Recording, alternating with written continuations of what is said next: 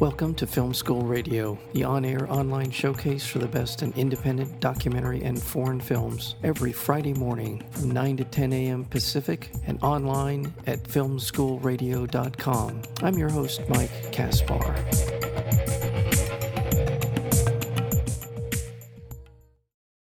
Working as collaborators for the first time, award-winning directors Pedro Caz and John Shank bring us into the multifaceted homelessness crisis in the documentary Lead Me Home. In this world, tents become bedrooms, trucks become washrooms, parks become kitchens, love occurs, as does strife and violence. People make homes for themselves wherever they end up. Joining us are the co-directors of this documentary short, Pedro Caz, who you'll know from his work as the director of Rebel Hearts, as well as John Shank, whose previous work includes The Island President. To both of you, welcome to Film School Radio. Thank you for having us. Thank you, Mike. We appreciate being here. One of the things that I really appreciate about the film is we get an intimate, immersive look into homelessness and the people. But I thought you did something that I thought was very interesting in that we don't identify them by name for a while in the film. There's only one or two people that we actually hear their names. So what I thought you did effectively in this film was to give us the issue and the humanity behind it. And I think it allows us to have a clear understanding of the issue by doing what you did. I'll start with you, John. Am I on the right track here in describing the film? Yeah, absolutely. We appreciate your kind words, and you're absolutely on the right track. Pedro and I, in making this film, our mantra was there are no rules. The only rule is we listen to our heart, that emotion is much more important than information. The reason that we had that kind of rule for ourselves is that we really felt like the humanity of this quote unquote issue has really gotten lost. The way homelessness is talked about, it's either talked about as a problem for people who are housed and have are fortunate enough to have homes, or it's kind of talked about as the fault of the homeless people experiencing homelessness themselves. And so what we wanted to do is create a film that really focused on the scale and the scope of this, by showing visually that, but also more importantly, the human beings that are actually out there experiencing this issue. And so we wanted to kind of get a direct pipeline to people's hearts, no matter what it took. And for us, that meant eschewing information and not being so wrapped up in where we were or even the background of how somebody got there, but just kind of experiencing the day-to-day lives of what they're going through. Yeah. Well, Pedro, to that point, we do get a feel and a understanding of these individuals as they are experiencing this state of homelessness. But again, it's just, I would say, a half a step back from what we're used to, because you can get caught up in some particular story and somehow in your mind, you can push it off as, well, they're addicted to drugs. They brought this on themselves, whatever it might be. And that is just so insightful in the way that you went about telling these people's stories. Well, thank you, Mike. I think one of the things that we wanted to do is really go back to basics. Yeah. What unites us as human beings, as brothers and sisters, as neighbors? And I think that was kind of a driving force. Like in a way, what you see on screen is really what, as John said, like touched our hearts. And we would actually, John and I would be excited and thrilled to go out in the field and to go out and film with Lewis and film with Roro and Zia and all the people that we were lucky enough to meet and who were generous enough to let us into their lives, kind of really show the day-to-day. Like we all wake up, right? We all brush our teeth, have our coffee, we do laundry, we fall in love, as all the things that you said in the beautiful intro. The one thing is that, unfortunately, for our unhoused neighbors, they a lot of it is spread out, and they are facing a monster of a bureaucracy. So what does life like our cities and life look like from that marginalized perspective? And also one thing that was really important as well was, as I love that you said, like, it's a little bit of a step back, because one of the things that we found, as John and I set about to make the film, was not only the scale of it, but also the diversity, right? It's not one monolithic thing. Like people, like we hear people talking about like, oh, it's addiction, it's mental health. Well, there's that, but there's a whole rainbow slew of other issues that we all face. I love that, the line from Eric, outreach worker here in LA, and he says, to Patty, I'm one paycheck away from being the tent right next to you. Yeah. And I think that is it, like, because it's not, as you said, it's easy if you hear one story, too many details, it's easy to push away. But no, this is us. This is all of us, right? So we wanted to give a mirror, and we wanted to show that diversity and on a very human level, and kind of try to connect with that. Well, let's take a step back and sort of describe in the more broad terms. You focus on Seattle, San Francisco, and Los Angeles in the film over a course of about 3 years or so of filming. And you identify in the statistic, one of the very few statistics in the film is that the estimate is about 500,000 Americans go to bed homeless in this country. I think that's vastly undercounting. Honestly, just my anecdotally, I sort of have a feeling it's a lot more than that, but nonetheless, that's too many. John, in terms of the different cities, Seattle, San Francisco, and Los Angeles, what did they have in common? And if you want to dive into what they sort of was unique to their particular situation, but what is the commonality that you found in those three major American cities? Yeah, one reason we don't spend a whole lot of time obsessing about, placing the viewer in a particular city. In the film, you kind of have the sense that there's one big city, up and down the West Coast. And we had discussions throughout filming that we were almost kind of making a science fiction film about the future, but the future is actually here now, this kind of dystopian Blade Runner-y world that we live in these cities. What we found is that what Seattle, San Francisco, and Los Angeles, and many other cities, by the way, not just on the West Coast, but throughout our country, have in common is that there's not enough affordable housing, and wages haven't kept pace with housing costs. And so, one thing Pedro and I did really early on in this film is we did kind of nerd out about this issue. We went deep. We have amazing help who from experts in the field who have been journalists and social workers and people who had been studying this much more than we had in our lives. And we learned a couple of key things. One is that this is a systemic problem. As rents rise in LA County, for example, you can actually, with precision, predict how many more homeless people you will have as the price per square foot goes up in a rental market in LA. So that just tells you right there, it's no fault of the people who are living in those apartments that get kicked out because of higher rents. It's a problem that we don't have enough housing, affordable housing, and we don't have enough good wages for people. So we found that very common across the board. People would tell us in Seattle, San Francisco, LA, no matter where they live in those cities, they just could not afford a home. And that's what they wanted. 99 times out of 100, you ask somebody experiencing homelessness what they want, they say, I like a home. They like an apartment, a place to live. I think we have a great comment by one of the participants who says it really plainly like that in the film. The other thing, I don't want to go on too long, but the other thing we found is Pedro and I were reminded of how much we love and appreciate cities.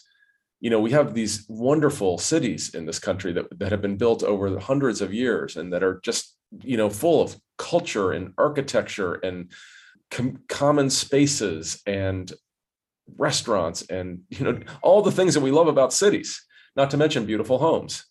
It's almost like we're the frog in the slowly boiling pot of hot water. Like, somebody said that the tent encampments have become almost like a carcinogenic cancer, spreading throughout our cities. And nobody wants to live like that. No, the people who live in these tent encampments don't want to live in that.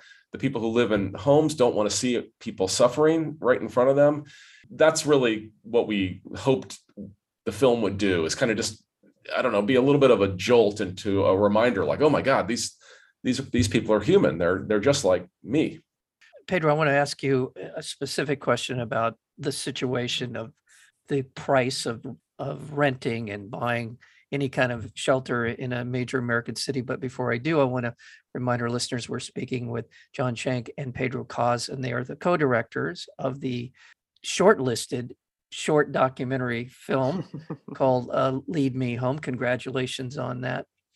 Pedro, John alluded to it in your research. Is there a particular economic, political kind of something that's driving up the cost? Is it a matter of shortage?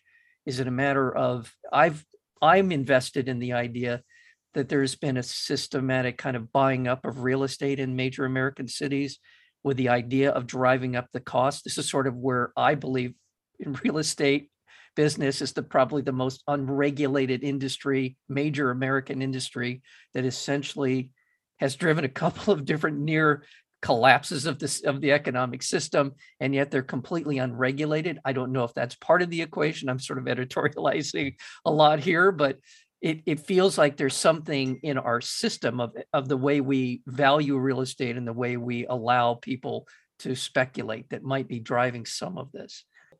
Well, I mean, I'm not I will say this, I'm not a real estate expert, but one of the things that, we do see, and it's happening, the speculation, the real estate speculation, and these enormous luxury condo towers, the visual juxtaposition, is increasingly really striking.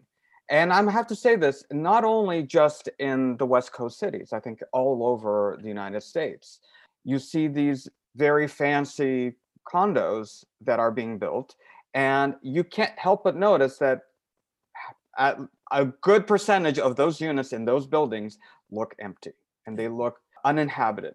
Meanwhile, right next door in the block, there are tenant encampments, because at the foundation, the core foundation, people can't afford housing because the rents in those really nice fancy buildings are exorbitant. Now, one of the things but that leads to something that in our research and just making the journey of making the film, we met, which is housing first, which is, a lot of people say, well, in order to get housing, you need to sort out your life and have work on your mental health or work on your addiction issues or work on this issues.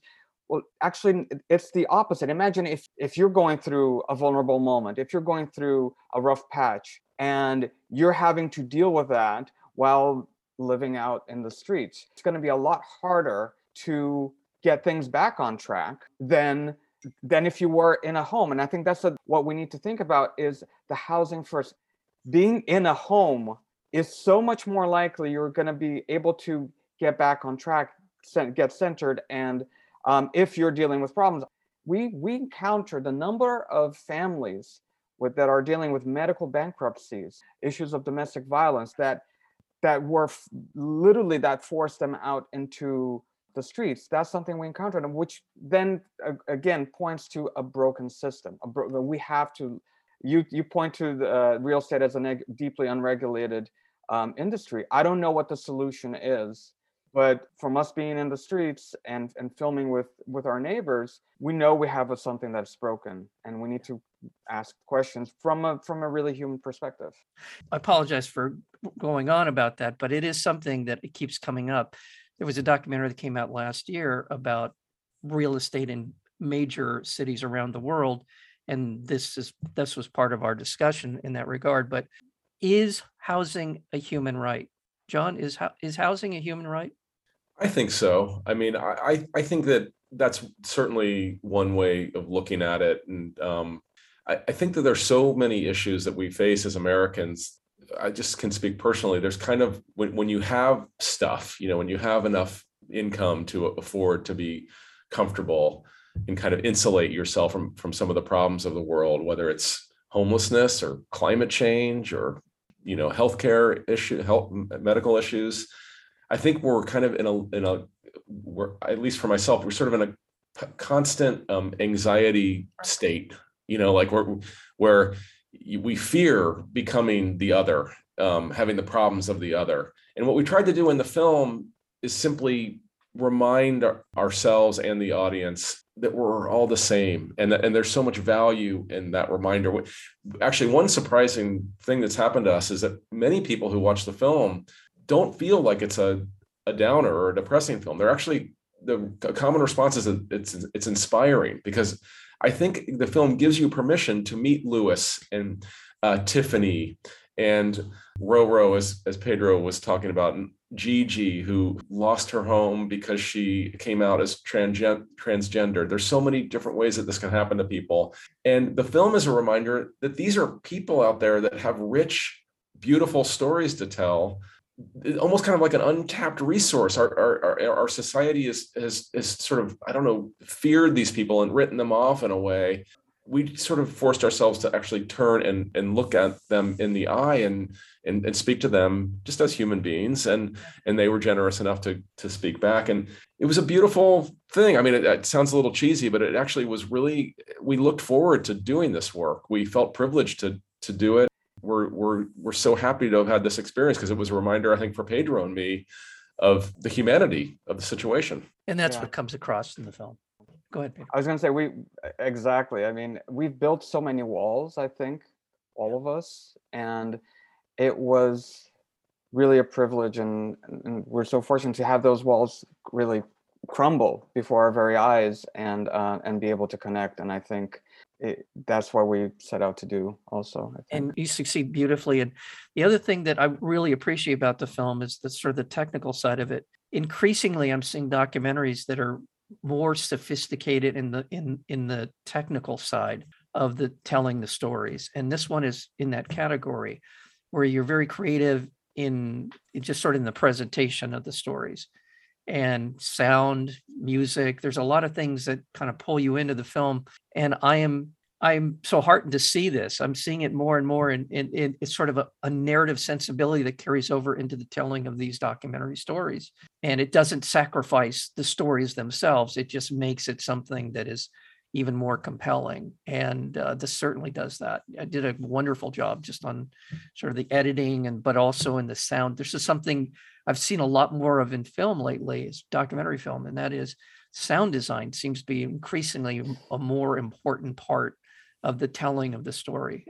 Either one of you, is that something that you're also seeing? You see it, I see it in your film, but is that something that's more important to you as filmmakers? Well, thank you. I mean, that is high praise, and it was important. It was important to us. It was important to create an immersive experience and take us on a journey as well. And I think to create something that's beautiful, that is inviting, and that envelops a viewer was very important. And sound design is key to that. Part of the process was going out and filming and really listening. Now, we live in our homes, but imagine if your home is outside. The soundscape is going to sound very different. So we started, filming and recording audio out when we were filming. And we actually, one of the things we did, a lot of that audio we sent over to our composer, Gil Talmy, our amazing composer. Every single music cue in the film, the foundation of that cue is a sound from the street. For example, the BART sounds in the Bay Area. You see an encampment that's right by a BART station there, and that's the percussive track of that cue is the BART. Or trash can wheels on rolling through the concrete that Louis and Roro are. That's another element in another cue. The sirens is an element in another cue. Anyway, the list goes on. But in a way to create that sort of out of the soundscape. And by the way, our extraordinary sound designer and mixer, Pete Horner, was just a poet himself. He really understood the intricacies of creating something that's enveloping, but also putting you in a certain place. And I think the key for all of that is just listening and being really present. John, anything you want to add to that? Well, it's just been such a pleasure to work with Pedro. We actually met during the making of The Island President. Pedro was our editor. Ever since then, Pedro and I have had kind of a bond about films and filmmaking. And this was a bit of a dream come true for me to work with Pedro kind of in the trenches. And we have a similar sensibility, which is that we endeavor at least to create an experience of visuals and sound and really bring people in. As you were talking, there's a quote, and I don't remember the exact words, but many years ago when mini DV cameras first started coming out, I think in the early 90s, Francis Ford Coppola was interviewed about the future of filmmaking. And he said, well, the boundaries are now broken. The technology is starting, it will allow the next Francis Ford Coppola's and Martin Scorsese's to be anybody in the world. And it's taken a little longer, I think, maybe than Francis originally anticipated. But one piece of great news in the last couple of decades is that the cameras and sound recording and editing equipment has gotten so good and so affordable that regular people like Pedro and me can now take advantage of this stuff. Drone photography, cameras that can shoot basically with no light. Yeah, take your iPhone. It's really remarkable. And then, of course, we were really lucky to work with Gil Talmy and Pete Horner and others to create what we really think of as what we tried to make sort of like a Koyaanisqatsi Baraka type experience. That was our bar that we were reaching for. I'm sure we didn't reach it, but that's what we were kind of hoping to create with this film, Lead Me Home. And that's what keys me into what I asked, why I asked you that question, is that sense, that immersive sense, not only visually, but in the auditory world as well.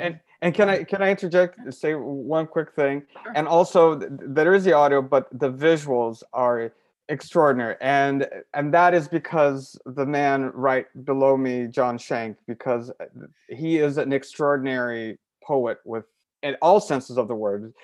And, with a camera, in writing and John, I have never seen footage from meetings to in the field to sweeps to aerials, the most extraordinary sense of how the visuals can communicate a story without words. And I think John is just such a master. And it was like I was a kid in a candy store working with him.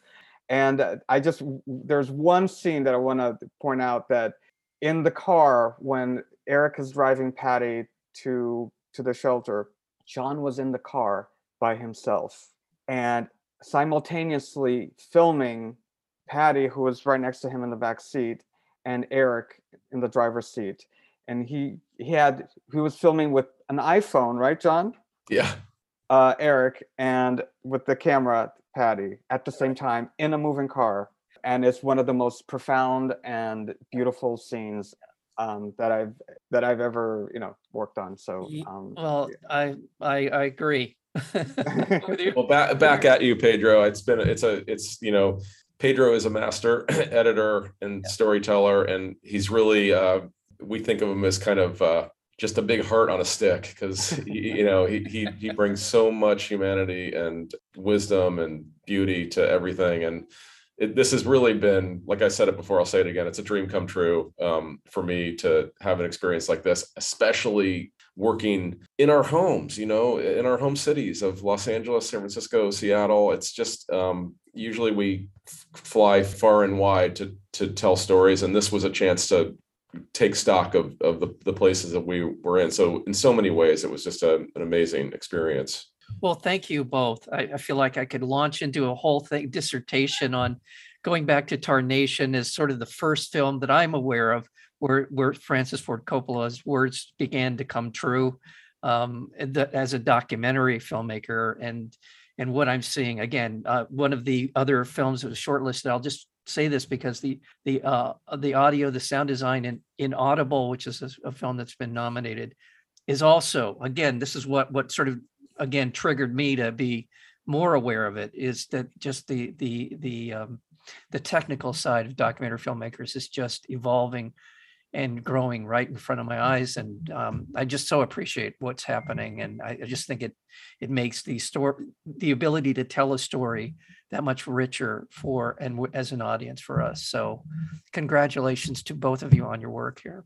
Thank you so much. What a great conversation. Thank you so much, Mike, for having us on. Oh, you're very welcome. Thank you again. The film is called Lead Me Home, and we've been joined by the co-directors John Shank and Pedro Cos. And as I said, Oscar shortlisted for Best Documentary Short. It's available on Netflix. You can go to leadmehomefilm.com to find out more, not only about the film, but how you can learn more about homelessness and the issues surrounding it and how you can help.